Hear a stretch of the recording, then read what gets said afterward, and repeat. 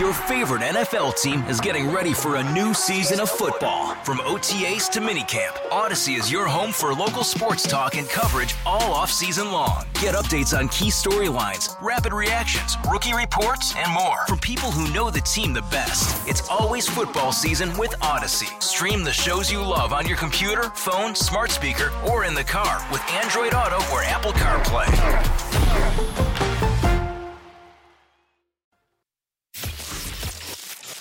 Live from downtown San Francisco, this is 95.7 The Game.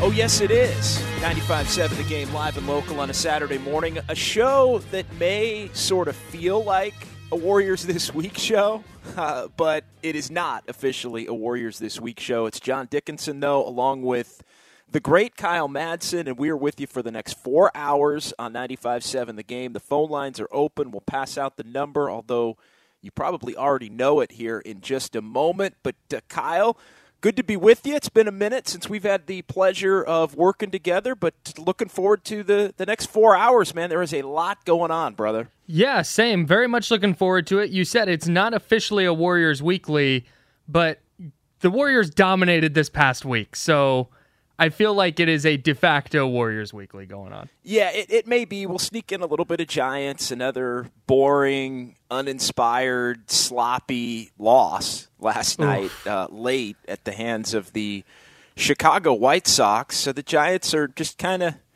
meandering around the 500 mark, a little bit over, 40-35. Not a bad team, Kyle, but certainly not anywhere close to the team that they were a year ago, although that was also to be expected. Yeah, I think the big difference is a year ago, not only were they good, but you tweeted out the stats, their comeback wins and their one-run wins. It felt like they were due for regression in both of those areas.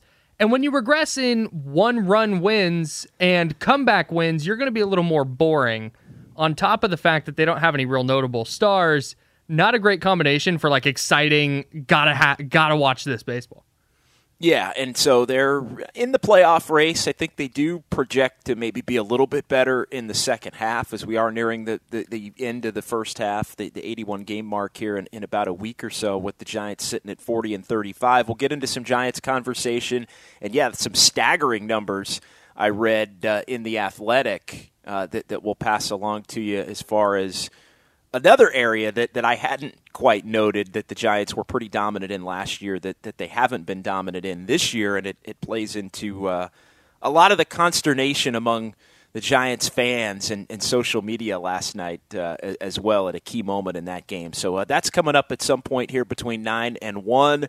We'll also have a little bit of Deebo Samuel did what? You don't have to tell everybody now, but or didn't do what is probably the better way to put it. But, yeah, we're still, 3.5 weeks away from training camp beginning, kind of the dead period of the NFL offseason before training camp. But the Deebo Samuel storyline, Kyle, and the Jimmy Garoppolo storyline, those two still probably – they're going to be right there waiting for us, I think, as camp gets kicked off here on the 26th. Yeah, if they're not waiting by the 26th, over these next couple of weeks, it's July 2nd right now, so just over 3 weeks – I think those things are very much going to come into focus, and we start to see. We may not get a conclusion in the next couple of weeks, but I think we'll get a better idea of the direction that those two things are heading. Because really, nothing needs to happen until camp. So, like you said, it's a dead time of the year for a reason.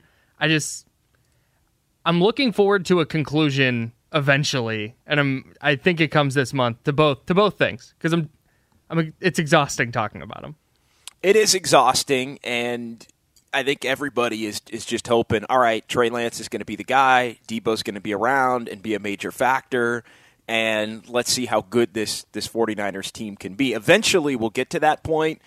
We are probably a month away from maybe being a month away from the point where we actually get to dig into the football and the Bears and where they fit in the division and all of that stuff, the NFC as a whole. But we are inching closer to it. So a little bit of 49ers conversation coming up for you. Like I said, we'll sneak in some Giants, but let's not bury the lead any more than I've already done so to begin the program.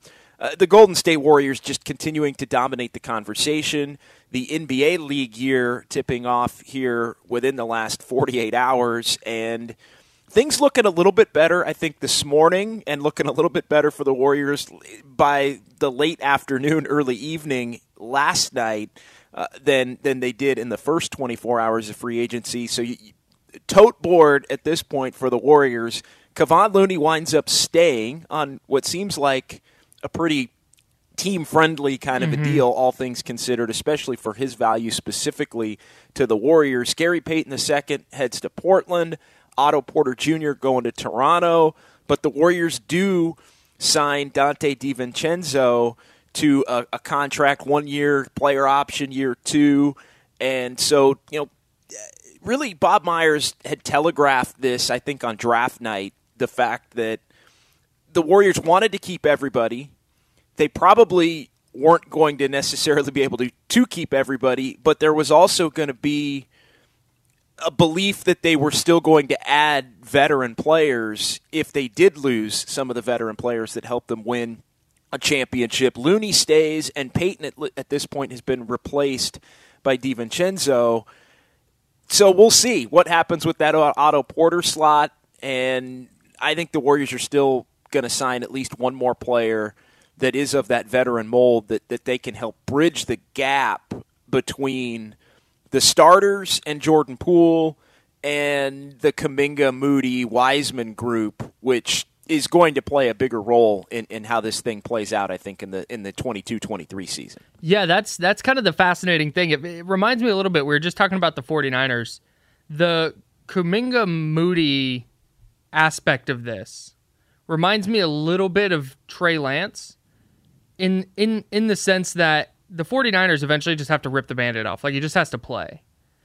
And the Warriors, I think, are a little bit in that same spot with Kuminga and Moody, where, okay, yeah, you're right. They'll probably bring in another veteran, and those guys, they're not going to be playing 38 minutes a night, but they need to be bigger factors. They need to contribute. And I think the Warriors are going to lean on those guys at least a little bit, maybe not so much early on in the season, but I think by the end of the year, those guys should be like full-fledged rotation pieces. And that's what I think is kind of informing a lot of the Warriors' offseason decisions is, man, you got these two kids, and do you want to lean on them right away? No, but eventually you're going to have to. And the only way you can do that is by getting them on the floor, playing them, and getting them that experience. They are in a tricky spot with it in the sense that I do think there's a confidence that both Kuminga and Moody specifically, I think Wiseman is still a little bit more of a question mark because he's essentially starting his career over in a way. Yeah. I mean, this is almost rookie year 3.0 for James Wiseman when things tip off in October. But I think they're looking at Kuminga and Moody as players that project to play and be rotation players, but they're also in a position where you could make the case that the in-between players, that group that we just were talking about a little bit, not Steph or Clay or Wiggins or Draymond Green or Kevon Looney or even Jordan Poole, although I do think Looney and Poole could be factored into it as players that have been around longer, and Looney now a part of multiple championships. But I think it's the Looneys, Pooles, Porters, Paytons, it's that group that really put the Warriors over the top. Yes, it was Steph, Finals MVP. Yes, it was Draymond, and Clay came back and all of that. Jordan Poole's emergence. Wiggins is a key. It's funny, we go through all of that. I don't even mention Wiggins, which is kind of on brand. Yeah. But Wiggins is part of that. He's part of that main group, I think, now.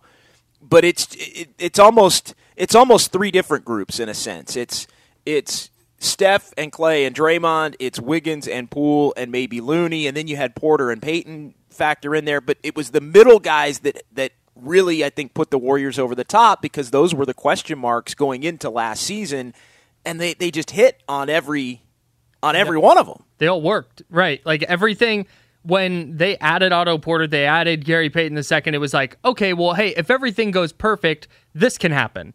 And everything went perfect for the most part.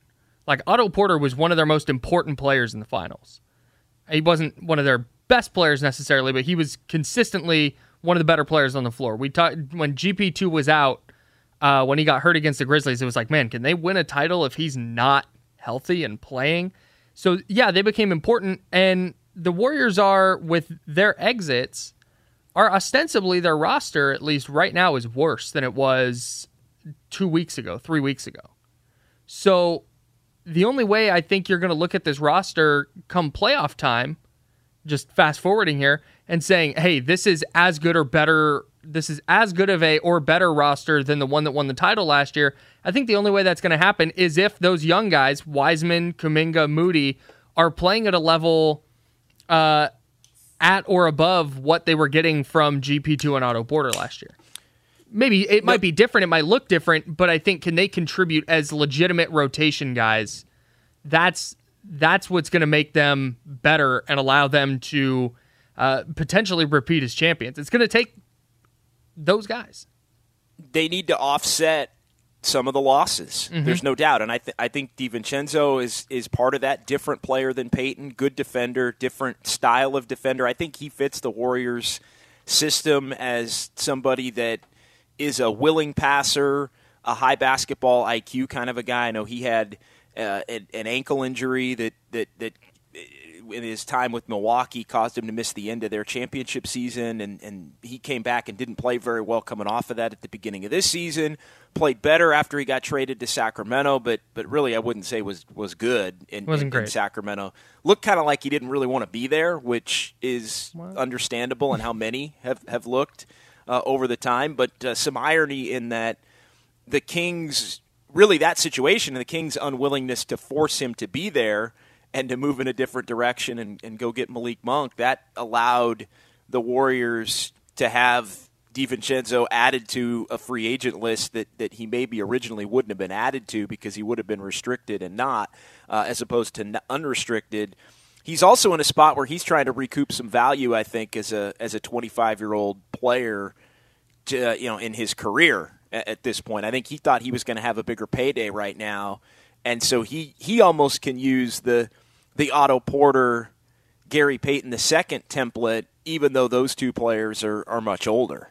Yeah, his career high from three, 37.9%. That was in 2021 for Milwaukee, the year they won the title.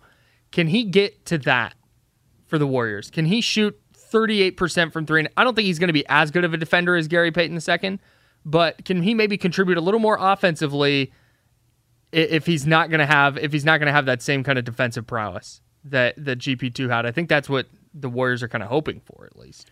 Yeah, Payton's the kind. I mean, Payton could guard ones, twos, Jason Tatum. I mean, he was really good, man. Defensively and offensively, I know it's been written about a lot, that just how creatively they used him offensively, how he could essentially play the two, but he was really playing the four, but he might be guarding the point guard.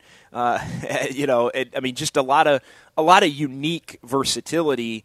DiVincenzo is versatile in a different way. I mean, he is somebody. I think he makes sense because he's a younger player.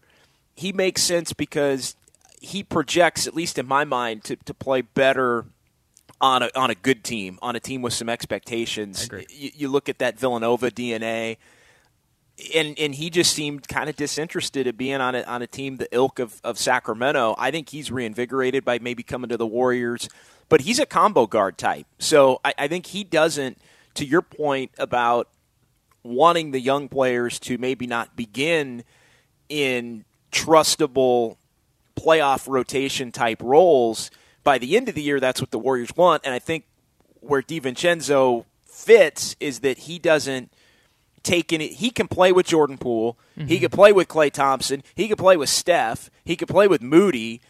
He could back up or play in place of maybe any of those players if there's an injury. I think it does give him some flexibility in a different way than Payton gave them flexibility. Is this the thing that I keep trying to keep in mind as all these moves are made? Donte DiVincenzo is a great example of a player that in the offseason, in July, we can sit here and talk about it like, man, he could be a legitimate contributor. Here's all the things he can do. But is Donte DiVincenzo going to be the kind of player that lifts the Warriors over the top? I mean, that's kind of the thing. This feels like in December. Did Gary Payton though? The question is, did Gary Payton though? And the answer is kind of yes and no. And I mean, did Otto Porter? The answer is really yes and no. I mean, sure, Steph's the MVP, but I think that's it is a little. There is a little more nuance, I think, to that question. Yeah, like are we going to be sitting here in January going like, man, this Warriors team's really good. Look at what Dante DiVincenzo's doing for him.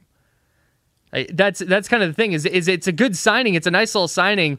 But when I'm sitting here and I'm looking at impact, it's like, is he going to be an impact player, or is this just, yeah, hey, he's 15 minutes a night. He's going to make the right pass. He's going to be where he needs to be on defense, and the onus is going to be on everybody else to make plays around him. I think if the Warriors are going to be a championship contending team, we're going to have to be saying the same things about Dante DiVincenzo that we said about Otto Porter and Gary Payton II. Oh man, is he more okay? Is he? He hit. He hit. He's better than he's been in the last couple of years. He looks like 2 years ago Milwaukee. Right. You know what? That second year option, forget that. He's bouncing because he's played so well that he can opt out now and go get a payday somewhere. Like, to me, that's the dream scenario for the Warriors. He plays so well that he opts out next year because the only way he opts in is if he is underwhelming. Could we? I wonder if we see a scenario where he has more of an Otto Porter type impact than a GP2 type impact, just because of the way they play. And that's I think in my head I'm trying to replace him with GP2. And trying to be like, okay, here, I'm imagining GP2 minutes with Dante DiVincenzo in instead, and it's just not working in my head. But when I say, hey, he's going to drift to the corner on the weak side and get forgotten about and then cash threes, that the way Otto Porter kind of did, that fits in my head a little more. I think the level of impact is similar depending upon how you valued each play. I mean, Payton was one of the most important Warrior players in the finals, period. I mean, look at the game he didn't play versus the games that he did play. Mm-hmm. I mean, you could make a case he was maybe the fourth or fifth most important Warrior in that series. I mean, you really could. I mean, I know there were. I think you can go higher than that. Well, Steph, Wiggins, GP2? I mean, it's not crazy. Because Draymond was so down the first 3 games, 3.5, well, really 3 3/4, 3 and 95%. He was really good in the closeout game, though. So he was really good in the closeout game. He was pretty good in Game 5. Yes, as well, and did make some plays in the final 5% of Game 4, which ultimately was the turning point a couple of weeks ago in Boston to the Warriors winning the championship. But yeah, I mean, Payton being able to come back and add another element of defense, he was massive in that series. And I think we would have seen the Warriors, dispatch of the Grizzlies quicker than they did if Payton had not been hurt in Game 1 of that series. I totally agree. Here's the question I have as we talk about Gary Payton II, and you talked about Kevon Looney's contract. Was it 3 and 23, 3 and 24? I had the number and it's gone. But the Kevon Looney deal, very team friendly. I'm kind of wondering why Golden State let Gary Payton II walk. Because as we sit here and talk, the more we talk about it, it's like, man, he was really, really vital for them. And they love their guys that play their ass off on defense. He got 3 and 28 from Portland with Kevon Looney getting what he got. It's like, man, if you're paying a little over $50 million for those two guys, and I know there's tax implications and stuff, but I would have thought if you told me that Gary Payton was getting 3 and 28 and Kevon was getting 3 and 25, that they would re-sign them both. Luxury tax. I mean, that's it. And I think they had a number for Payton that was probably the mid-level, and I think once it went beyond that, it wasn't so much, and I saw a lot of this on Thursday night as the news broke, well, it's only $2.5 million more per year than maybe what they had it budgeted as. Well, that's, $7.5 million, let's say, over the term of 3 years, but then you have to basically multiply that by basically 7 in terms of what the luxury tax would be in terms of the the additional cash. So you're paying $50 million. So he becomes a lot more expensive a player, and I think they knew they were going to have to bite the bullet on Looney and to a certain extent Peyton if it reached a certain price point.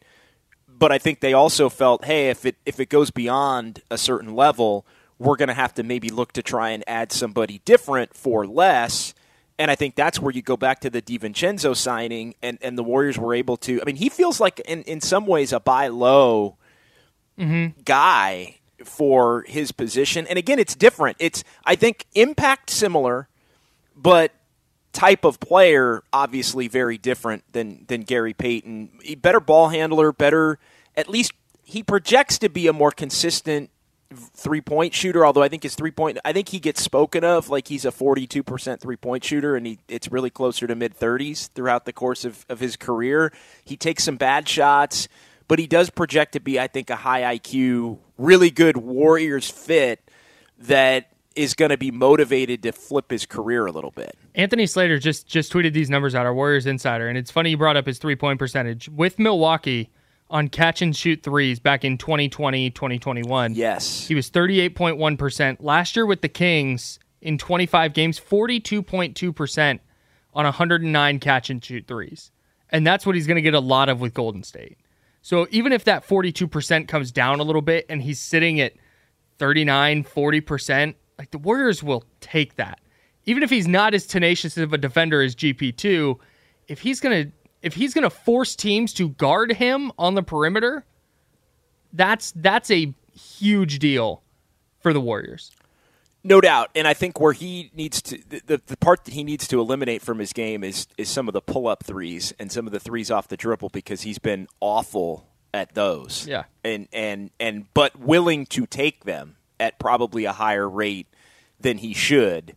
And so I think that's for somebody that is a high IQ player, he does take some bad shots, but I think that's where the Warriors, and we saw this with Wiggins, I think probably the best example, they found places on the court and specific skill sets to where he could excel, and I think they basically told him, hey, don't do the stuff that doesn't work. And I think they could look at DiVincenzo and say, hey, don't take that off the dribble three. And I know, Slater wrote about the fact that he's not a great pick-and-roll player offensively. And you think about, well, what typically happens, right? You get a screen, maybe somebody drops on you, and you've got a couple of dribbles into a three. Well, that's not an aspect of his game where he's been able to thrive to this point. But all in all, I think that's a hell of a make good signing. And 888-957-9570, phone number and phone lines are open. We'll get to some calls here coming up in just a minute. JD and Kyle, 95.7 The Game. It's a nice bounce-back signing after losing Gary Payton. Yeah, big time. And I think that was kind of the feeling, right? Because the first news we got, the first real Warriors news we got was Gary Payton II's gone. Not long after that, Otto Porter's gone. Nemanja Bjelica's going out of the NBA. So it was kind of like this like, dude, what's going on? Who's going to play for the Warriors? So once GP2 left you and Otto Porter left, you kind of knew Kevon Looney was coming back. It was just what at what price point. But then they get DiVincenzo, and it's like, okay, now you see the vision. Now it's not they're just letting guys walk and they're going to lean all on Kuminga and Moody. It's like, okay, DiVincenzo's a rotation player. He's that is an NBA player who can contribute. And now it's taking some of the onus off of Moses Moody, off of Jonathan Kuminga, off of James Wiseman to really be super productive, at least right away. The big question I have for you, JD, and I'm looking ahead here, and as we talk about Dante DiVincenzo and what he's gonna contribute compared to what Otto Porter and Gary Payton II contributed, who's the fifth guy in an ideal closing lineup? Is it Jordan Poole? I think it's probably Jordan Poole, but I also think it's fluid. I mean, I really do. I think we saw at times it could be Kevon Looney, depending upon the matchup. I think they're going to leave that spot open. In the regular season, it could be Jordan Poole, I think, with some regularity. Because now in the playoffs, you may have to figure out at times it was Peyton, right? I mean, there were at one point. I mean, they basically closed each series with a different group. When you think about it, for as much as it was supposed to be about Poole and the other four and going small, and that lineup faded somewhat as the playoffs went on. But I think Poole would pencil in.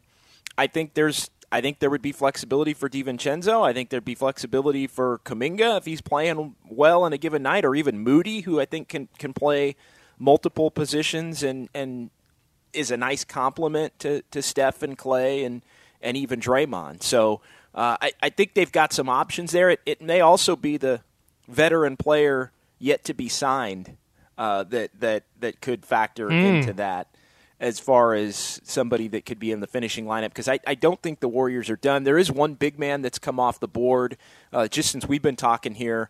Bismack Biyombo back to the Suns, according to Chris Haynes of Yahoo Sports. So we should still get some free agent news breaking over the course of the next 3.5 hours here. We'll do our best to pass along all of that news to you as well, as we are with you here until 1 o'clock on 95.7 The Game. 888-957-9570. Greg, we'll get to you coming back on the other side, but the phone lines are open. We want to hear from you. How you feeling? Kevon Looney stays. Gary Payton and Otto Porter Jr. leave. The Warriors do sign Dante DiVincenzo. How much of a role should the young players have on the 22-23 Warriors? And do they still need to go get one more vet? We'll get into that. It's all coming up here as it's John Dickinson and Kyle Madsen on a Saturday, 95.7 The Game.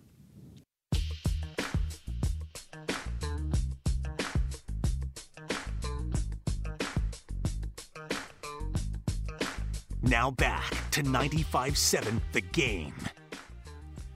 Rolling along here on a Saturday, John Dickinson and Kyle Madsen, 888-957-9570. We'll get to the phones in just a second, Kyle, but this is a nice transition into something I know you wanted to touch on a little bit. The Cleveland Cavaliers, a little bit of breaking news, have agreed to, and there's been a few of these contract extensions handed out here, but Darius Garland, a 5-year, $193 million maximum designated rookie contract extension, could be worth as much as $231 million. So basically the Zion Williamson deal for Darius Garland, and the Cavs having their best year since LeBron left the second time, but a lot of young players getting paid simply because they're eligible. Add Darius Garland to the Cavs, nice player, all-star player to that list. Yeah, and he's actually a player that when you're looking across the board at guys that got these massive extensions, I think Darius Garland's a legit player you can really actually build around. Where I don't feel the same way. De'Aaron Fox, all right? Yeah. When De'Aaron Fox got that extension from the Kings, it was like, they probably got to give it to him, but this is not going to work out well for them. I could see Darius Garland and the Cavs in 5, 6, 7 years being a really good team that's like a factor. Darius Garland was 22-9 last year, and he's 38% three-point shooter. I think he can play. I think he's good. I was looking at the De'Aaron Fox contract yesterday as Sacramento traded for Kevin Huerter from Atlanta, and my goodness. I mean, I was looking at it just because he's just now getting into 28.1 last year, 30.3 this year, 32.6, then 34.8, and then 37. De'Aaron Fox can make $37 million in the 25-26 season. He's under contract for 4 more seasons. And his claim to fame is led one team to 39 wins 3 years ago. I don't want it to come across like we're begrudging the player. Like, get your money. Like, yeah, shout for out. sure. That's awesome. No doubt. But for the Kings, like specifically, and we'll get back into the Warriors, obviously. But just kind of looking around at some of the other free agent deals that have gone out with the Kings, I kind of like the fact that Monty McNair, their GM, has just looked, because I think they tried to trade De'Aaron Fox. He doesn't. You just read his contract terms. Like, nobody wants that. He's a guard that he's an undersized guard that can't shoot and doesn't play defense. Like he's Monte. So are you wanting to pay $35 million a year or whatever it is for Monte Ellis in 2022? Probably not. So they can't trade him. So they're just leaning into, hey, we're going to run a ton of pick and roll with him and Sabonis, and we're going to surround him with guys that can shoot, and that's going to be the thing, and we're going to cross our fingers. It's not going to work, but hey, at least they have a good direction. Good for Sacramento. It's not going to work. They are probably going to be better than they've been the last couple of years, but still probably not good enough, maybe to get into a play-in tournament and be a one-and-done kind of a situation, and then back to the drawing board. But yeah, De'Aaron Fox is definitely, and you got to go back a couple of years for his max extension as a young player. But yeah, he got $163 million a couple of years back that put him in that 5 year through 2026 type category. But yeah, Zion Williamson, who at this point, I mean, just hasn't been healthy. I mean, didn't play a single game last year. I know Karl Anthony Towns got paid huge. Timberwolves go out and they get Rudy Gobert. I've got some takes on that we can get to between now and 1 o'clock as we kind of shift gears back to the Warriors. But I think you said it perfectly. It's a lot of guys getting paid just because it's the time for them to get paid on the calendar based on where they are in their contract. I just don't think that's going to work out. Here's how I'm going to pull this back to the Warriors, I guess. If they didn't have Steph Curry and Klay Thompson, and Jordan Poole was their lead guard, if they signed Jordan Poole to a max extension, are you sitting there like that's going to work? Like what we know about Jordan Poole right now, today, you can be as optimistic as you want. That's fine. But what we know about Jordan Poole right now today, if you were on the outside looking in and going, man, they're giving Jordan Poole a max extension, I don't think that would work. Like that's where I'm kind of trying to go with this is like Jordan Poole's a really good player, and he is valuable for a team. We just saw him be super valuable on a championship team. But is he the kind of guy you want to pay max money to? The way the Pelicans paid Zion and the way the Timberwolves paid Cat, I don't know. I don't think so. I think the league has a ton of guys like that. The answer is no, and I think the Warriors, I mean, we can only go based on what we know about them as being a high-level franchise to this point, but I think based on the Warriors' pedigree as a high-level franchise, they wouldn't go there. If he wasn't where he is in the pecking order with Steph and Klay and Wiggins and projecting to be a super valuable sixth man that's probably going to fill in for Steph when he needs nights off, and he's probably going to fill in for Klay when Klay doesn't play back-to-backs in all likelihood for the entire 22-23 season. I think that is probably coming. So I do think there's a value, and I do think there is – I think the Warriors know that it's probably in their best interest to pay Jordan Poole now and then figure it out later, as opposed to having him playing like a player next season that needs to get paid. Like, I think that's the one thing you want to avoid at all costs if you're the Warriors with Jordan Poole. Like, you just want him to be happy. And I joked when I was filling in for Steiny with Guru within the last week. I said it's kind of hush money, right? It's we love you, stay in your lane, don't complain, don't try to do much.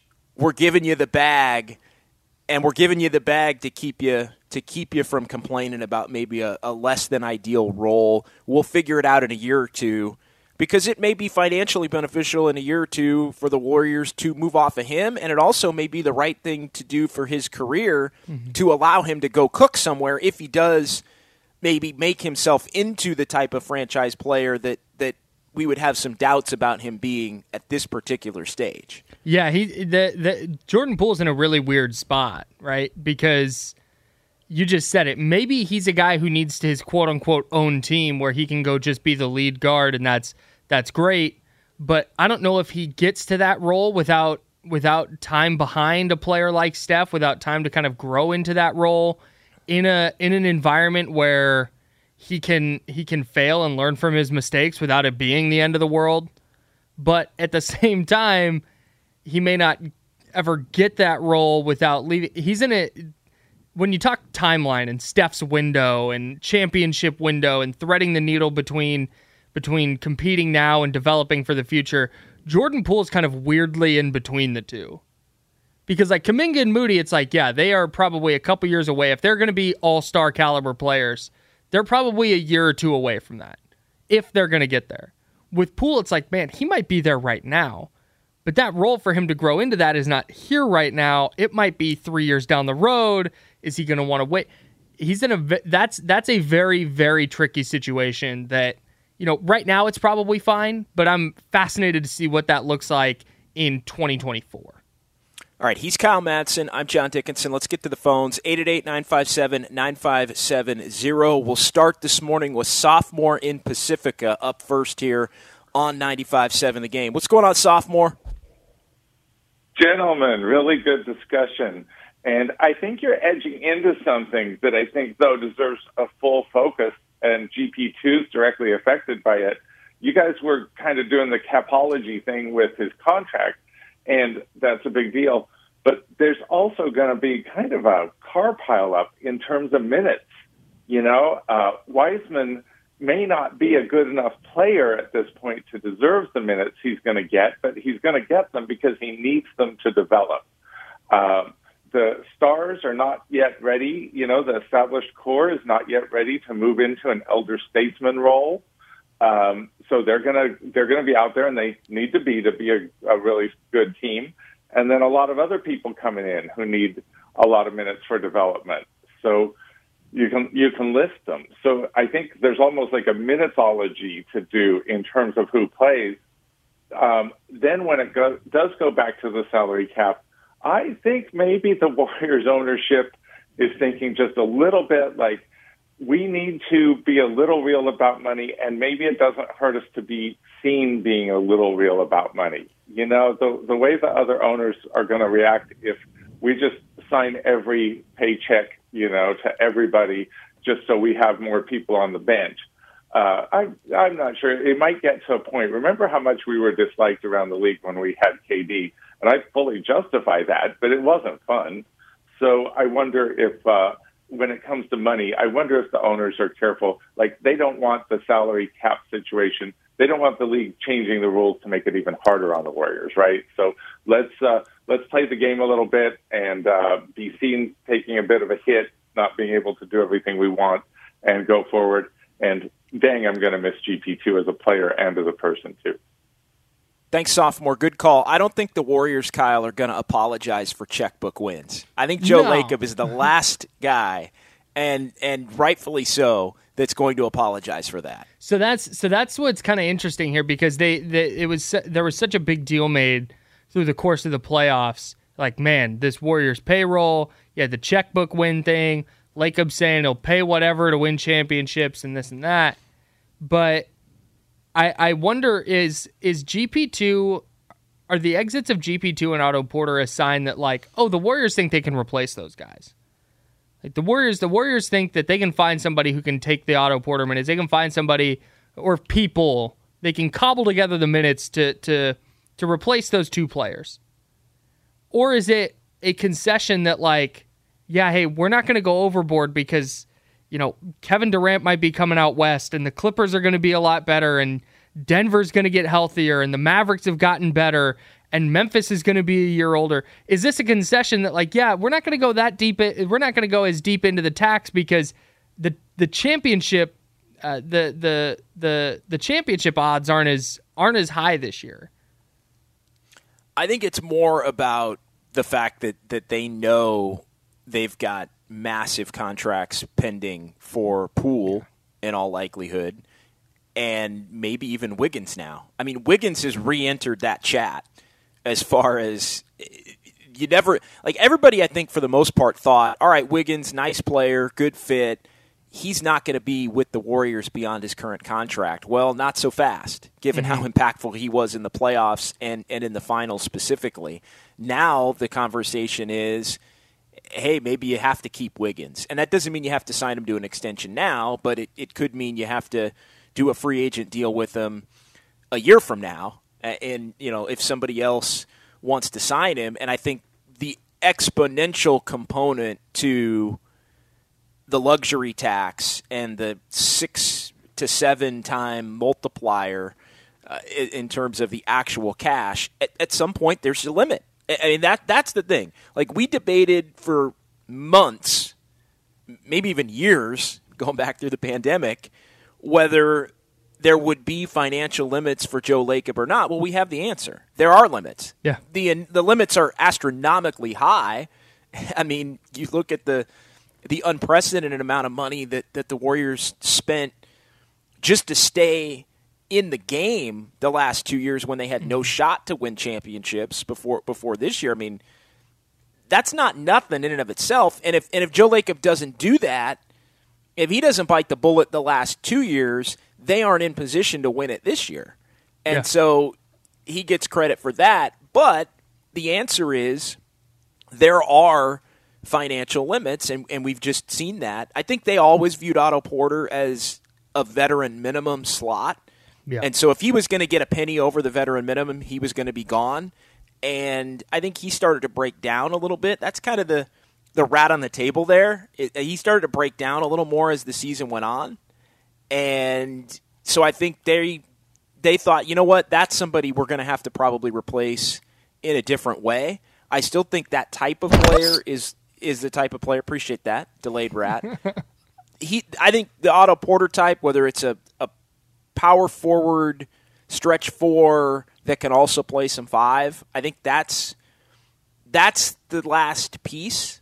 I don't know exactly who the perfect name is there. I mean, Serge Ibaka kind of comes to mind, although he's not really a ring chaser anymore because he did win a ring in 2019. I think sometimes you got to be careful with those guys that have actually won rings and bringing them in that type of a role. So, but I think as far as Peyton, to go back to sophomore's call, he mentioned the car pileup in terms of minutes, and I think that's where Peyton did project to take some minutes from Kuminga, take some minutes from Moody in a way that DiVincenzo doesn't. And so I think there is somewhat of an appeal to, yes, Gary Payton was this unicorn of a defensive weapon and really an offensive weapon, because I think that's an underrated. Like, the Warriors made him playable enough offensively to where he could dominate defensively with the dunker spot stuff and the lob threat and the corner threes, which he hit at an extremely high rate, even though teams dared him over and over to take them. He was just a unique type player, but if he's playing, you're probably less apt to have Moody or Kuminga out on the floor next year. So I think that's down the list, and maybe it's even on page 2. But I do think as every year rosters evolve, the Warriors found some kind of an appeal in, hey, DiVincenzo's a different player. He can be as impactful, but it's also going to assist in this development of Kuminga and Moody because he directly would not take minutes necessarily away from either. The other player that sophomore mentioned when he talked about this logjam of minutes is James Wiseman. And I want to be really careful here. I'm in on Wiseman as a prospect, right? Just say it. That's what he still is. No. I'm in on Wiseman as a prospect, but I think you have to set your expectations really low because he is as liable to play 20 games as he is to play 20 minutes a game for a season. So my expectation is low, but let's just say he's healthy. Let's start there. Let's say he's healthy for 82 games. Okay. What impact is he having this year? Because he's been rehabbing. I don't know with that rehab how much he's actually able to work on basketball. It was clear the last time we saw him play, this guy needs some experience. He needs to play. He doesn't really have an idea of what he's doing or where he needs to be. It's okay, so that's great. If James Wiseman's healthy, are the Warriors good if he's playing 20, 25 minutes a night? I don't think he's going to play 20 or 25 minutes right. a night. Well, they're committed. They're committed, Kyle, to bringing him along slowly. I think even in what I've dubbed rookie year 3.0, I think he. That's what it is. When I look at the Wiseman role for next year, and it's even more so now that they've been able to keep Kevon Looney, and I still think they're looking to add one more player that can help not have to play him a lot unless he earns it. But to me, he's like a 15-minute-a-game player, I feel like. And I think they want him to get those 15 minutes every game. But to me, as I look at a role for him, it's 15 minutes a game, and it's also when the Warriors do the developmental games, as they did a handful, 6 to 8 times, where it was just, hey, everybody's got the night off. Poole and Wiggins and Moody and Kuminga and everybody else go cook. I think those are the games where maybe Wiseman gets his 30 minutes. And you just, hey, maybe you win, maybe you don't. The Warriors were able to pick off a couple of wins kind of randomly in some of those. I think they beat the Spurs, they beat the Pistons. Miami was the headliner. That was the big one, yeah. Among those games where they did that. That was a successful template for the Warriors last year. So I think Wiseman fits into that mold when the Warriors do that. And other than that, I do think they do want him playing every game, though, in some form or fashion. It's just with the right combination of players. Yeah, I guess that's kind of what I was getting at. When I think of the logjam of minutes, I don't really include Wiseman in there because they're going to find, hey, here's your 12 minutes tonight. You're going to play in these 3, 4, 5 minute spurts and go play well, like show some improvement, work on this and that. I just thought it was interesting that sophomore brought up Wiseman because I just don't, when I think of Kuminga, Moody, DiVincenzo, like these rotation guys, I haven't even been thinking about James Wiseman because I just don't think he factors in.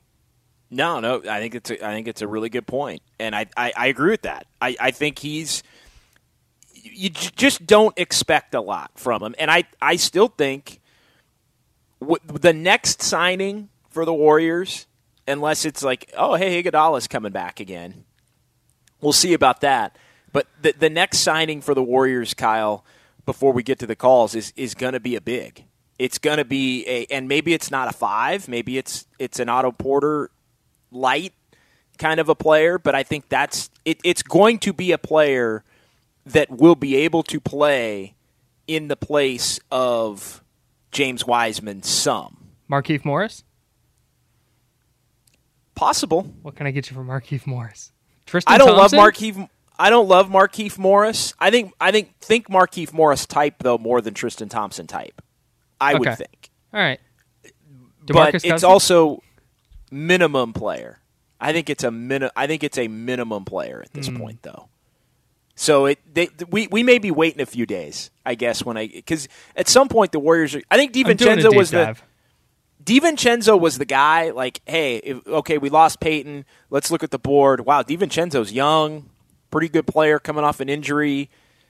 Value play. They go all in. They get DiVincenzo. As far as that other spot, I think it's probably a minimum type player, so they can spend as little as possible. You got some names because we got some calls to get to. Who do you got? No, I need to. I'm just looking at a big list of names. I'm going to go through and pick some out. Before we do that, Kings legend Justin Jackson on here. Just FYI. Oh no Justin Jackson. Manuel in Dublin. Okay, I'm done. No Alfonso McKinney. Not good enough. Manuel in Dublin. You're next here. 888-957-9570. What's up, Manuel? Good morning, guys. Hey, man, it was a late night. Did we sign DiVincenzo? Yes. Yes. They did? Oh, that's yes. A pickup because I mean, when he's with the Bucks that season before he got hurt, I think he got hurt before the finals. That's a great pickup, man. Hey, real quick, I'm on the road going to L.A. right now. I think right now when you look at where we're at, the best part of all this is we're world champs. We can nitpick. We're not nitpicking. We're kind of critiquing Gary Payton on any team, the way he played defense. On our team especially, we're going to miss him. But I think the Warriors, I hate to compare it to the New England Patriots because I'm a Raider fan, but we almost have this winning pick in place. We'll put someone in place that's going to work out just fine. I have all the confidence in Myers and Coach Kerr that whoever we get, it's just the culture. The culture is everything. You have injuries at work because people make mistakes. You got winning organizations because people are winners. You got the top 3, even though I'm mad at Draymond, I get annoyed by it sometimes. I think the culture here is winning, and whoever we pick up, just like the radio station now, look, that was the worst mistake that station on the other side of the dial to get rid of the Warriors, and you guys got 95.7 the game. It's the greatest ticket for 95.7. You guys are blowing it up on the airwaves. I don't even go on the other side of the dial now. But anyway, you guys probably didn't make too much sense, but I'm listening to you all the way down to L.A. on my app. Thank you, guys. Appreciate it, Manuel. Drive safely. Manuel in Dublin checking in. You got any names, Kyle? You want to react to Manuel? What do you got? What do you give me for T.J. Warren? Is he still a free agent? He's T.J. Warren's probably too good. You think? He's only played 4 games the last 2 years. Yeah. No, I hear you there. T.J. Warren's too good? Okay. All right. That's fine. I think he's probably too good. I'll have another name for you here right now. I thought he signed a deal. Did he? I know not within the last day or two, but I thought he was already on a deal. I'm looking that one up right now. I might be wrong on that. 4-year, $47 million deal. No, he's done. He's a free agent. All right. Interesting. T.J. Warren? You in? I mean, T.J. Warren on the minimum? Absolutely.